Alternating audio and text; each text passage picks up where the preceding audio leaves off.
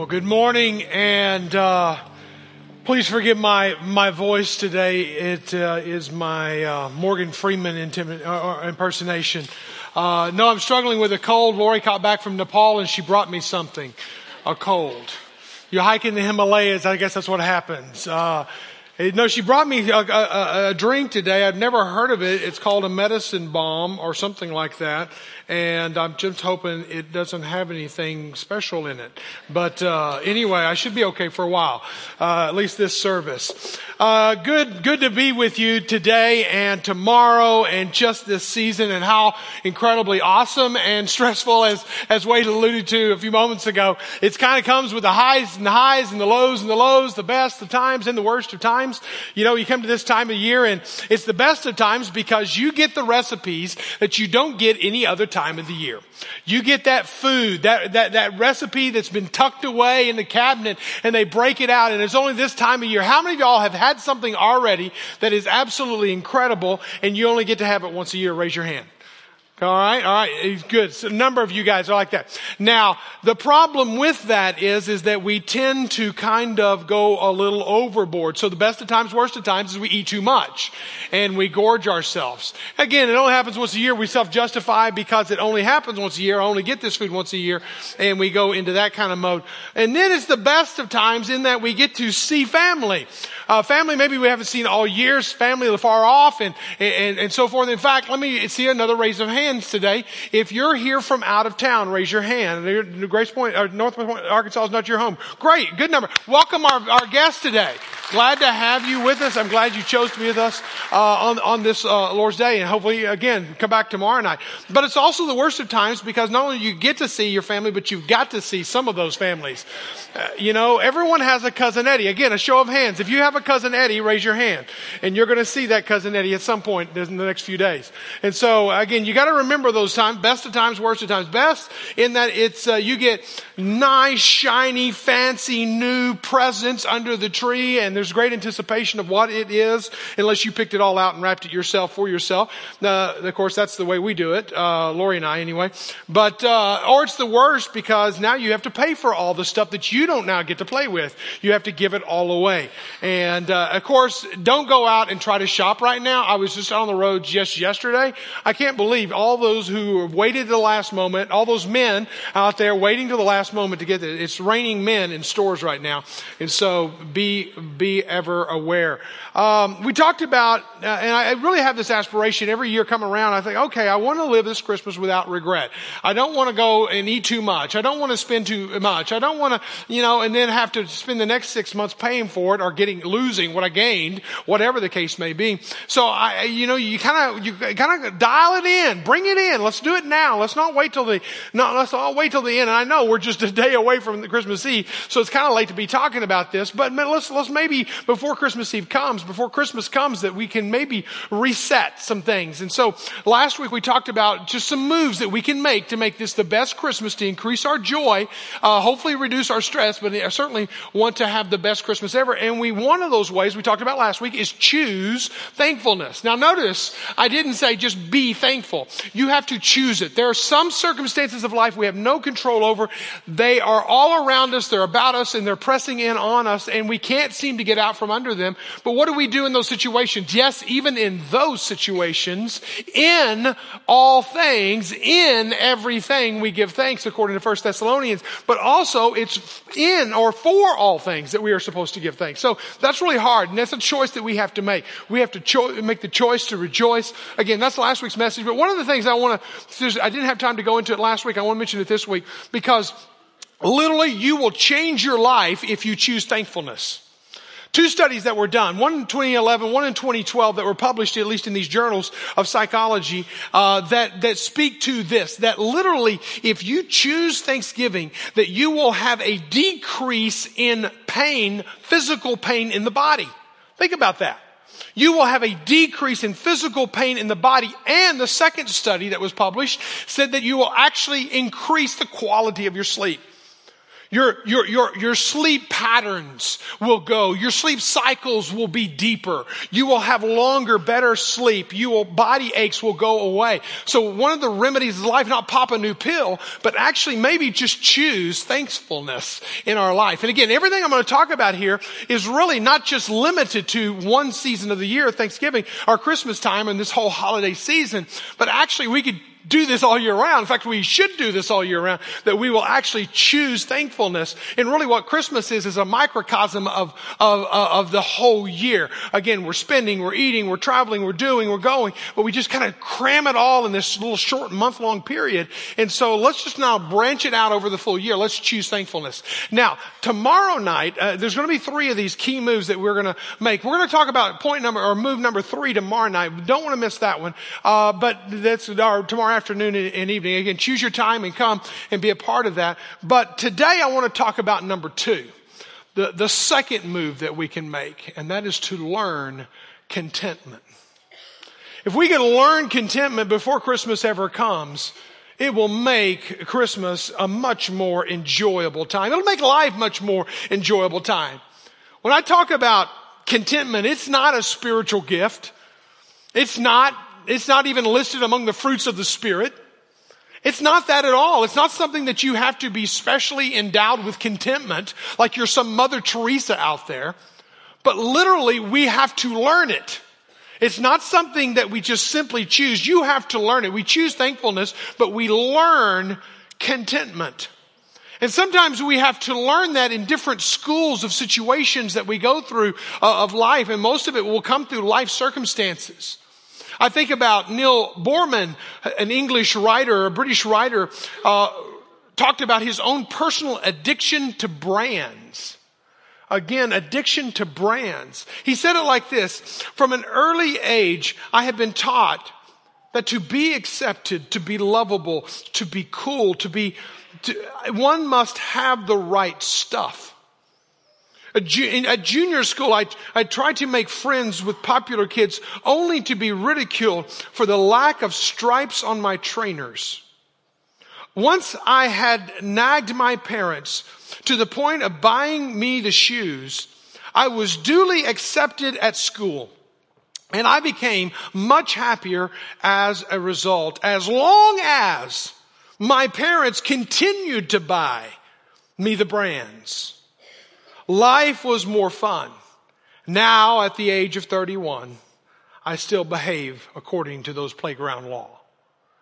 And I wonder, some of us, if we've not failed to grow up in one area of our life, and that we continue to chase, continue to look after that name brand, that look, that image that we want to put out there on our Instagram, that we want to put out there in our social medias, that we want to put out there with our friends and colleagues at work, that we want to put out there.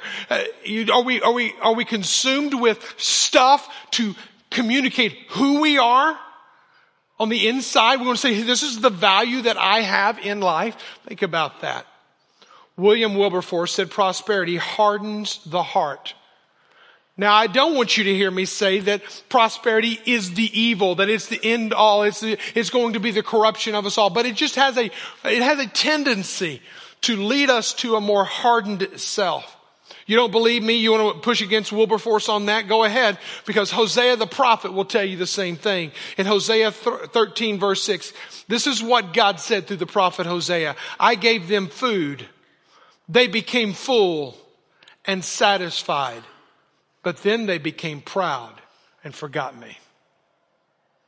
Let those words sink in. They forgot me. When did they forget me? They forgot me when they became satisfied. I can tell you this from my personal experience and my own struggles, and also in seeing in people's life. I see more people walk away from the faith in prosperity times than I do in hard times. Times get good. I don't need God. I don't need prayer. I'm able-bodied. I can do this myself. And we walk away from God. And the word satisfied can have a good meaning and it can have a negative meaning.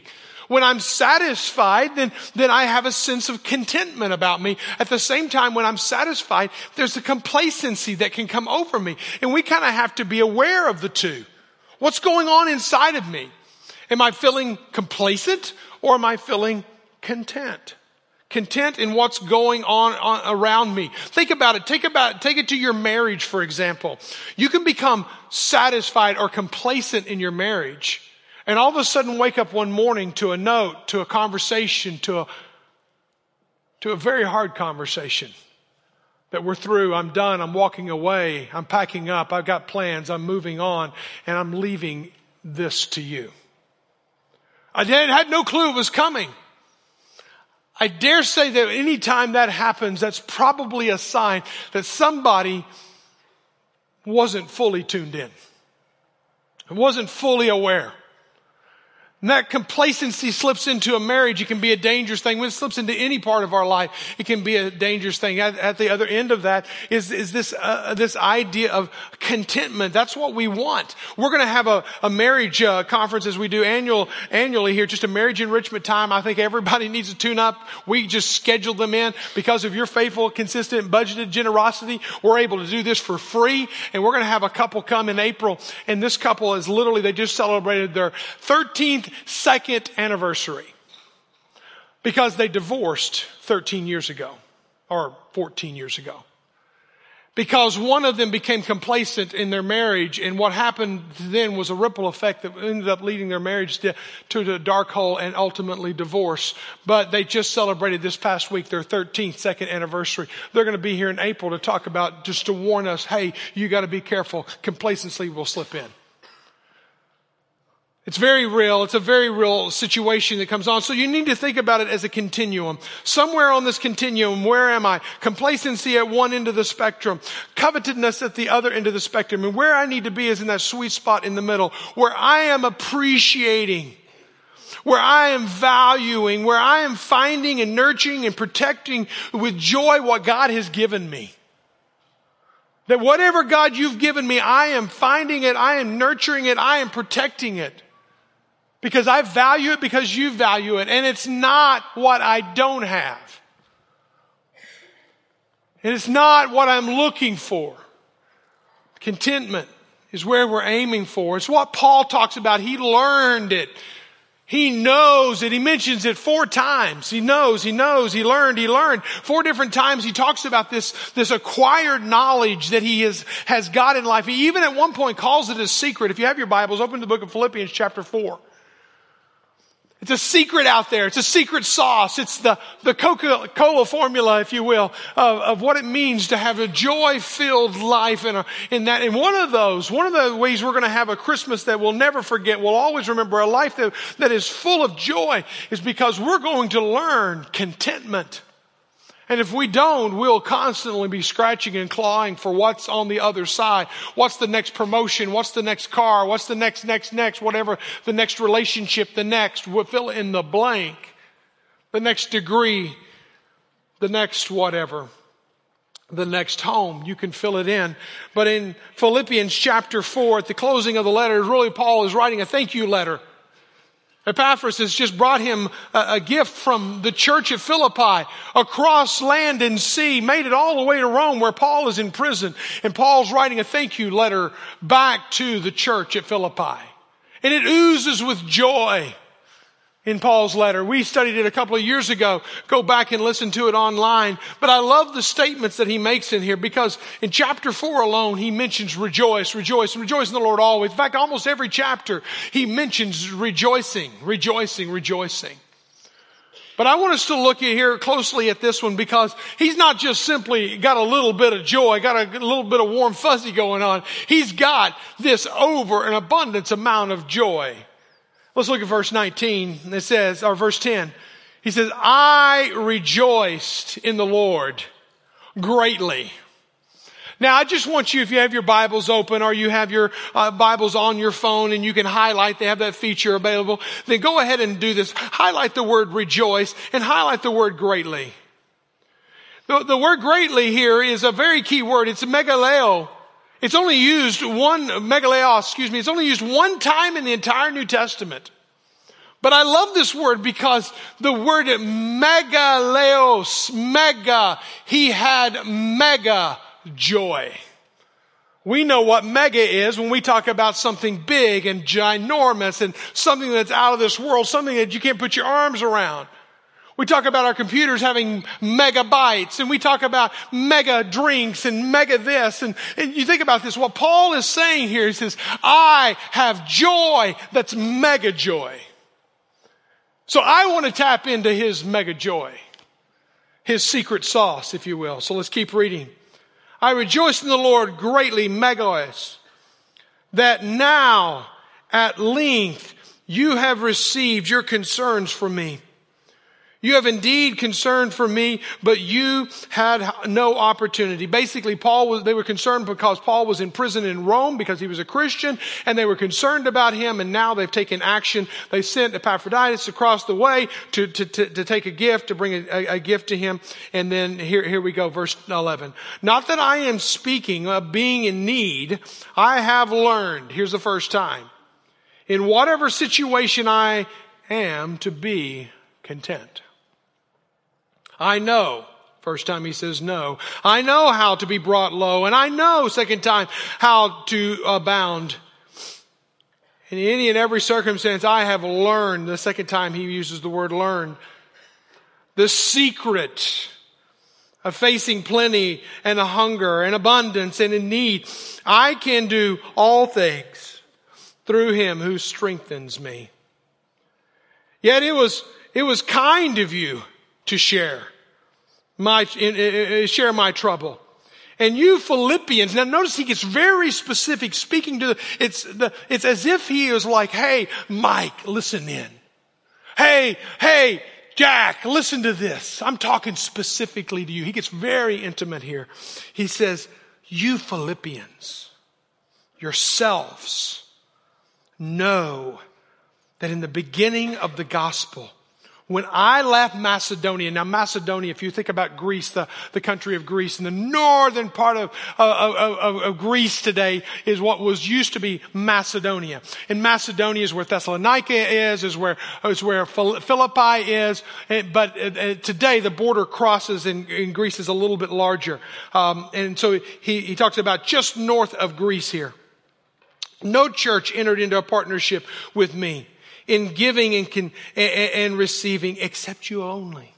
You only. Even in Thessalonica, you sent me help for my needs once and again. Not that I seek the gift, but I seek the fruit that increases to your credit. I have received full payment and more than I'm well supplied, having received from Epaphroditus the gifts you sent. And then he brings in an Old Testament phraseology here. Because when you give an offering in the Old Testament, it's referred to God as it is a sweet aroma to God.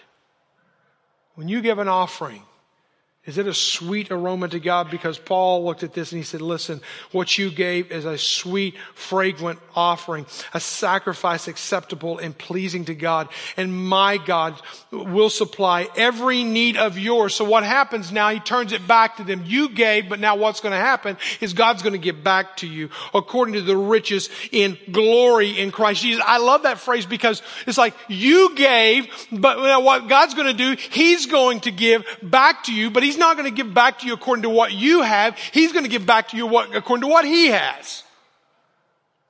You cannot outgive God. How do we learn? What are the lessons of contentment? Lesson number one is the insignificant of things. So much of our time in our life, at the stage and age that I am in life, I'm looking at my 403B. I'm looking at my retirement. I'm planning out there. I know you should start that way early, okay? And so if you're in your 20s and you're starting your first career, start now. Okay, don't wait till later. But what are you worth? What's your net worth? And then I want to ask you, what's your real worth? Not your net worth. Because your real worth is adding up everything in life that money can't buy and death can't take away. That's what you're really worth. Add up everything in life that money can't buy and death can't take away. And you'll have what is of real value. The former Reserve Board Chairman Alan Greenspan was speaking to a Harvard graduating class, and you can just imagine they got dollar signs in their mind because of what the school loans they got to pay back, but also what they're planning on making when they get out of school. And this is what Greenspan said. He said this: a material existence that these graduates were entering into, a material existence that neither my generation nor any that preceded it could ever remotely have imagined. We live in the most prosperous day. I don't care what you've been looking at the stock market the past 2 weeks. I get it. Mine's there too. But the reality is that we are still so incredibly filthy rich. How much more is it going to take? Historians said it like this: the average American today lives better than the millionaires in the 1800s. Think about that. We are a very wealthy people. Go back to the Greeks and they say it like this: to whom little is not enough, nothing is enough. So you come to Paul's writings here, and Paul talks about both extremes. He talks about it in verse 11. He said this, he said, not that I am speaking being in need, for I have learned that whatever situation I am, to be content. I know how to be brought low. I know how to be impoverished. I know how to not know where my next meal's going to come from. I know how to be that person who's literally living hand to mouth. I know how to do that. And I know how to abound. To have my bank account full, my 401k full. I know how. I know how to have a lot. I've learned how. And it's not having more and staying out of the poorhouse. That's not the secret to this. The secret is contentment. Learning to be content.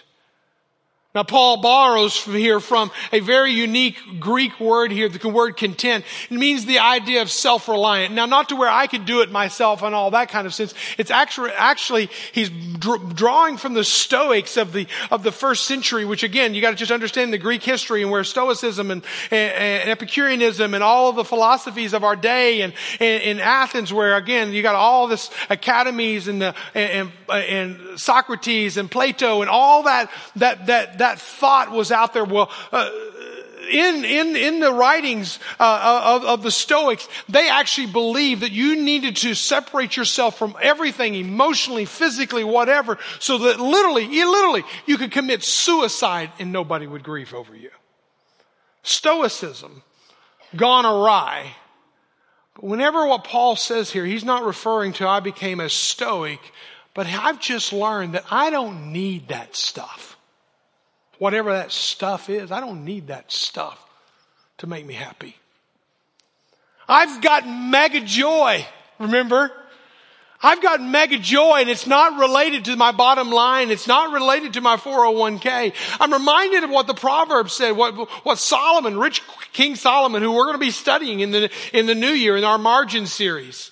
And by the way, on your way out today, if you want to invite somebody, I know some people who need some margin in their life. We have some invite cards that you can just grab a handful on your way out and invite somebody starting in the new year if you want to be a part of that. But here's one of the writings of Solomon whenever he said in Proverbs 30, he says, give me neither poverty nor riches. Oh, he's literally praying, I want to be middle class, God. Give me neither poverty nor riches, but give me only my daily bread. Otherwise, I may have too much and disown you and say, who is the Lord? Or I may become poor and still and dishonor the name of my God. When I think about the words of Jesus, Jesus spoke more about money than he did about heaven or hell. And now think about that. He spoke more about money than he did about prayer. And I believe in prayer, and I know Jesus believed in prayer because his disciples asked him to teach us how to pray. But he talked more about money than he did about anything else. But yet we have a hard time hearing it in the church because it makes us uncomfortable. Why? Because it gets to our heart. And that's what Jesus was saying in one of those verses in Matthew chapter 6, verse 21. It says, for where your treasure is, there your heart will be also. It's why I have landed on a firm conviction. If I really wanted to assess myself And I really, really, really want to help you assess you and your heart and where you're at in your journey and your faith with God. I want to ask you to do a couple of things, but I'm going to ask you about your Bible study time. I'm going to ask you about your prayer life. But listen, if you really want to get to the heart of the matter and you really want to get to where your heart is, I want you to pull out your bank statement.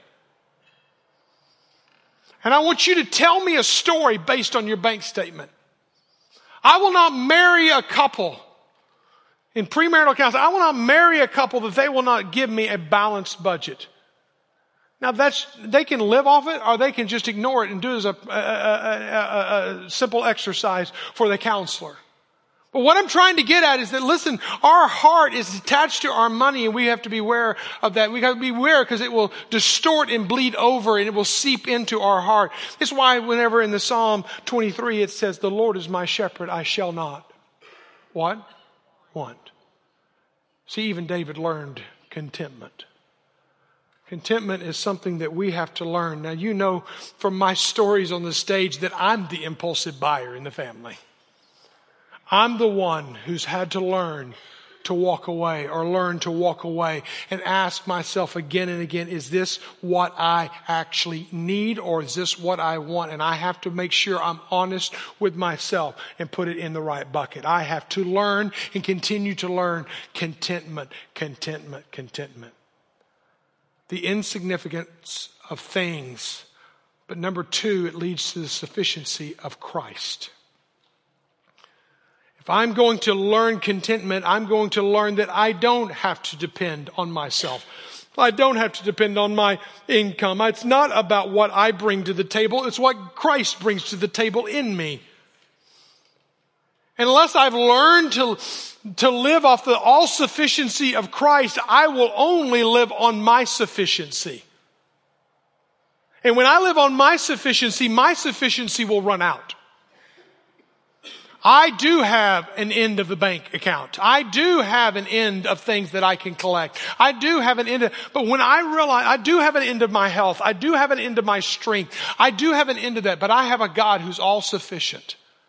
And if I will lean on Him and trust Him, Leonard Sweet, professor at Drew University, said it like this. He said, the greater the material fullness he's found in his walk with people is the greater the spiritual emptiness.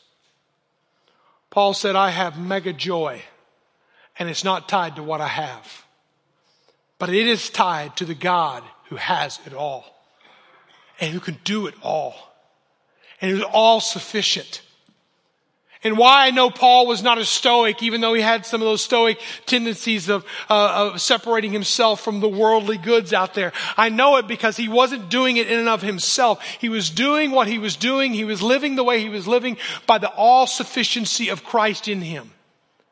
Verse 13 powerfully says that. A verse probably taken more out of context than any other verse in the book of Philippians. I can do all things through Him who strengthens me.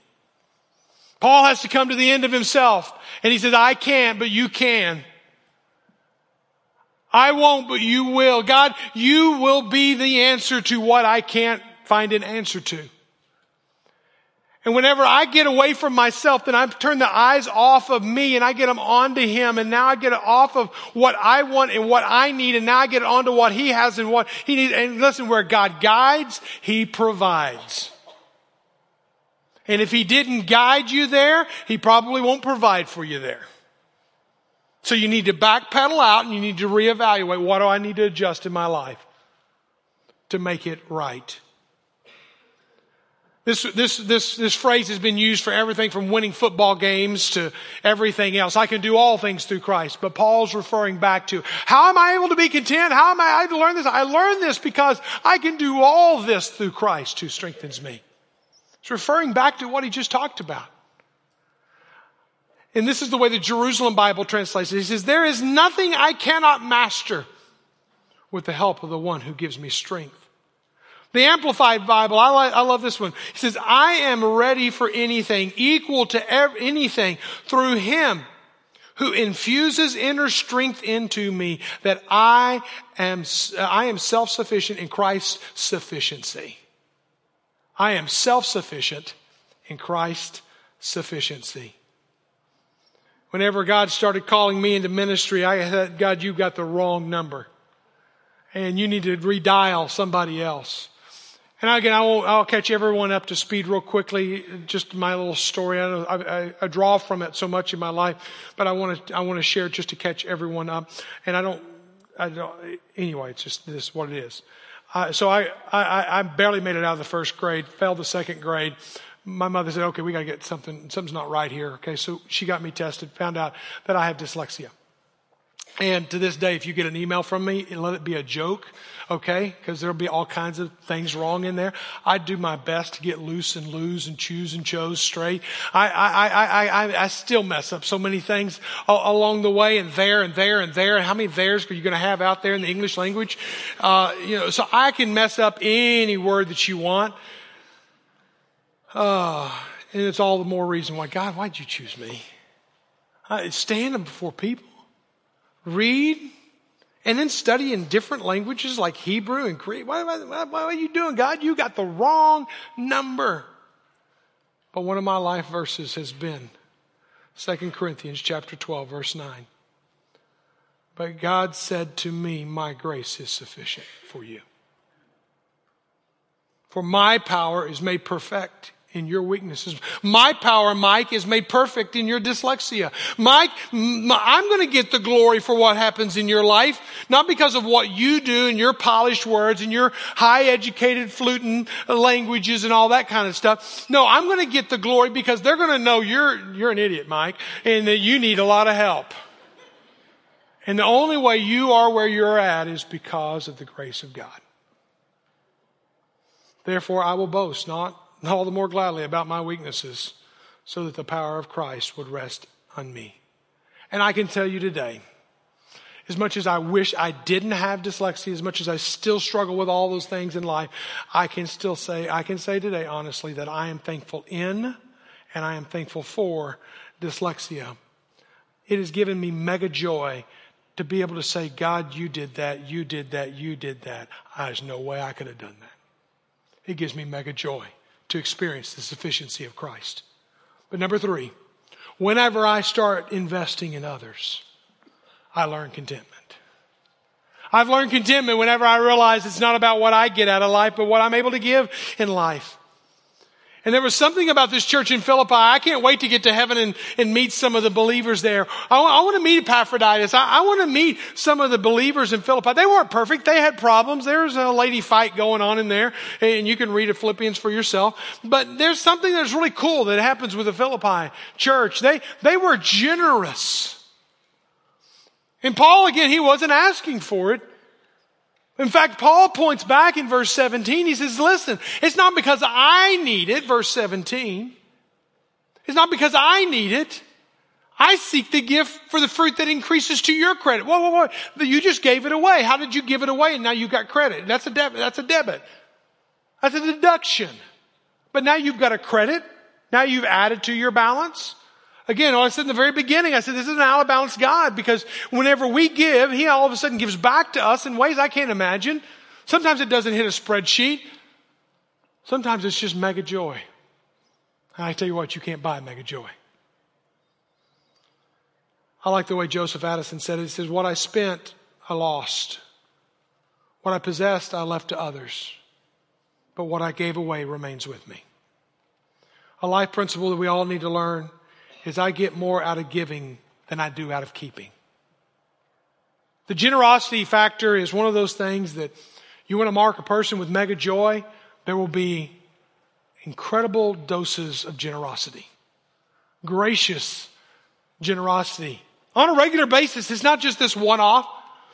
But I thank God, because when you look at verse 14 and 15, he tells us exactly what Paul was doing with what was given from the church of Philippi. Don't miss this. Yet it was kind of you to share. I like that. It's a partnership. We're in it together when you share something. I'm over here. You're over there. You're doing your part. I'm doing my part. I like the way William Carey, the founder of the modern missionary movement, said it like this. He said, I'm going down into a pit. He told the church in America, you hold the rope. That's sharing the load. He went down the pit. We hold the rope as they go. I share in my trouble. And you Philippians, again, he got real personal with them. You yourselves know that in the beginning of the gospel, when I left Macedonia, again, Macedonia, northern part of Greece, when I left Macedonia, no church entered in to a partnership with me in giving and in receiving except you only. Now he draws a line in the sand. Not every church is made equal. Not every church is going to do this. But listen, Philippian church, you did it. You partnered in. You became part. We shared in this load together. What was this load? It was getting the gospel out. It was getting the good news of Christ where it had never gone before. And I can tell you right now, you flip a coin, I'm not talking ill about any church out there, but you can flip a coin and I know we could be there in a heartbeat. The self-centeredness of churches, it matches the self-centeredness of our society.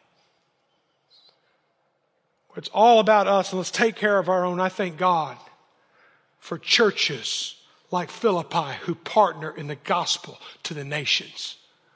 Because if you go and you read Acts chapter 16, you'll find when Paul was in Philippi. And you'll find where Lydia becomes a believer. You'll find where a Philippian jailer becomes a believer. You'll find where this movement of God begins to happen in Philippi. And these believers start happening. And obviously Epaphras becomes a believer. And so you have these believers becoming, and they all come together as a church in Philippi. And they got a hold of this. And we need to be about the nations. If you remember the story, because the story starts off in 16, but it goes to 17. And Paul is chased out of town after beaten. And he goes about maybe, I don't know what was there a year ago, maybe 75 miles, maybe to another town called Thessaloniki. And he's there, and we talked about it last week, and there was a great revival happen. And great things started happening in Thessalonica. And in Acts chapter, where's it at? In Acts chapter 17 verse 4, it says this, and some of them were persuaded and joined Paul and Silas, as did many great devout Greeks and a few leading women. Listen, thank God for partnering churches like Philippi who believe in the gospel for the nations. But the gospel didn't stop in Philippi. It didn't stop in Thessalonica because they were chased out of town. And the gospel goes to Berea. And Paul goes to Berea and he shares. Paul and Silas go to Berea. In verse 11 of chapter 17, they received the word and the eagerness and the examining the scriptures daily to see if these things were so. Many believed in Berea. Thank God for the churches like Philippi, who partner in the gospel to the nations. And the gospel didn't end there. It went from Philippi, it goes to Thessaloniki, it goes to Berea. Berea, he gets on a boat and he goes around the side and he ends up in the city of Athens. And he ends up in the city, in the market, in the agora of the city. And he sees the philosophers philosophizing. And he sees all the gods that they have erected in this Greek culture. And he gets in with the crowds, the Stoics. He gets in with the philosophers. He gets in with the Areopagus. And he begins to preach the gospel. They take him up and they hold a court on Mars Hill in Acts chapter 17. And he preaches the gospel to them in the city of Athens. And you know what happened in the city of Athens? Chapter 32, verse 34, it is exactly what happens today. And they heard of the resurrection of the dead. Some mocked, not everyone's going to believe. Others said that we will hear this again. They're not quite there yet. They're in process. They're on the way there. So Paul went out into their midst, but some men joined him and believed. And among whom was Dionysius, the Areopagite, and a woman named Damaris, and others with them. And I think about this. Thank God for the churches who partner with the gospel, the nations. And you know what goes on from there is because Paul is actually in Rome. He's in prison in Rome. And a beautiful thing happens. The church of Philippi continues to support what Paul's doing to the nations. And now they're sending a gift, and we just read about that. He's sending a gift all the way to Rome. And you know what the beautiful thing that happens? Is the gospel doesn't stop in Rome. Thank God for the churches that partner in getting the gospel to the nations. Because the gospel then goes to Western Europe, and the gospel goes from Western Europe across this great big pond to America, and it made it into America some time past. And because the gospel continued to spread, it made it down to the South, and it made it down into Arkansas, and it made it down into Rogers, and it made it down into Montenay Baptist Church, and it made it down. And Mike McDaniel heard the gospel on March 8th in 1976, and the gospel seed was planted. Thank God for the churches to partner with the gospel to the nations. Can I get an amen? I got saved on that day. I wonder, was it Lydia who got saved back in Acts chapter 16? And on the very first Sunday when her and her family filed into church and she gave an offering. Was that the offering that got it to Philippi, that got it to Berea, that got it to Athens, that got it to Rome, that got it to Western Europe, that got it to America, that got it to Arkansas, that got it to Montenay Baptist Church, that got it into the heart of Mike McDaniel? Who gave that first offering? I wonder who my offering is going to impact for generations to come.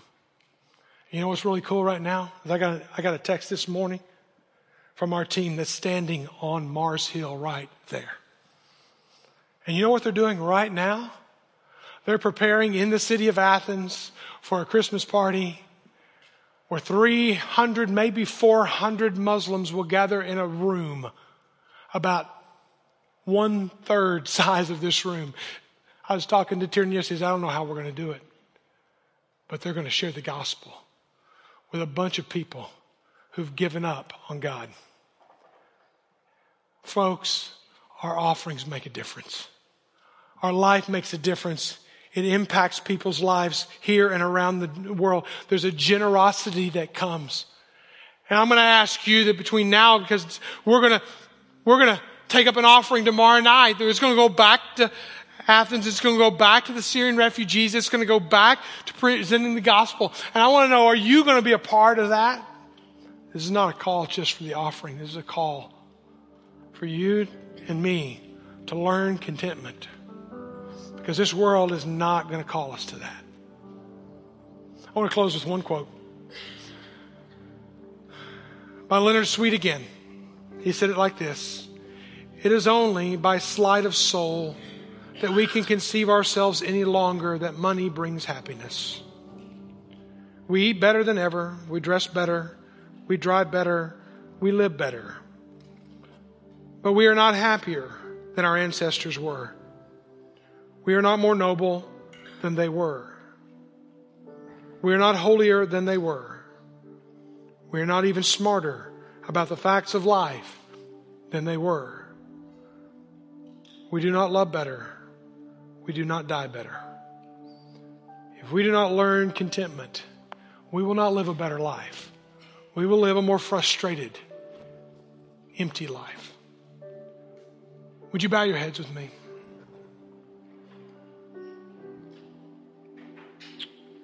We're going to sing about our mighty God.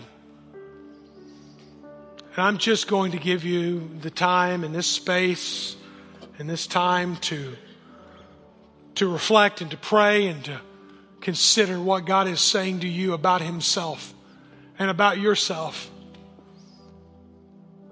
And at the end, Andrew's going to close us, lead us, send us out. And if you must, don't leave. This is a time where we all do business with God. No, there's no rush to do business with God. This is your time. We give it back to you every week, not to rush out, but to do business with God. When it's all over, I'm going to be hanging out here at the front. I'm going to ask a couple of my prayer partners just to hang out here at the front.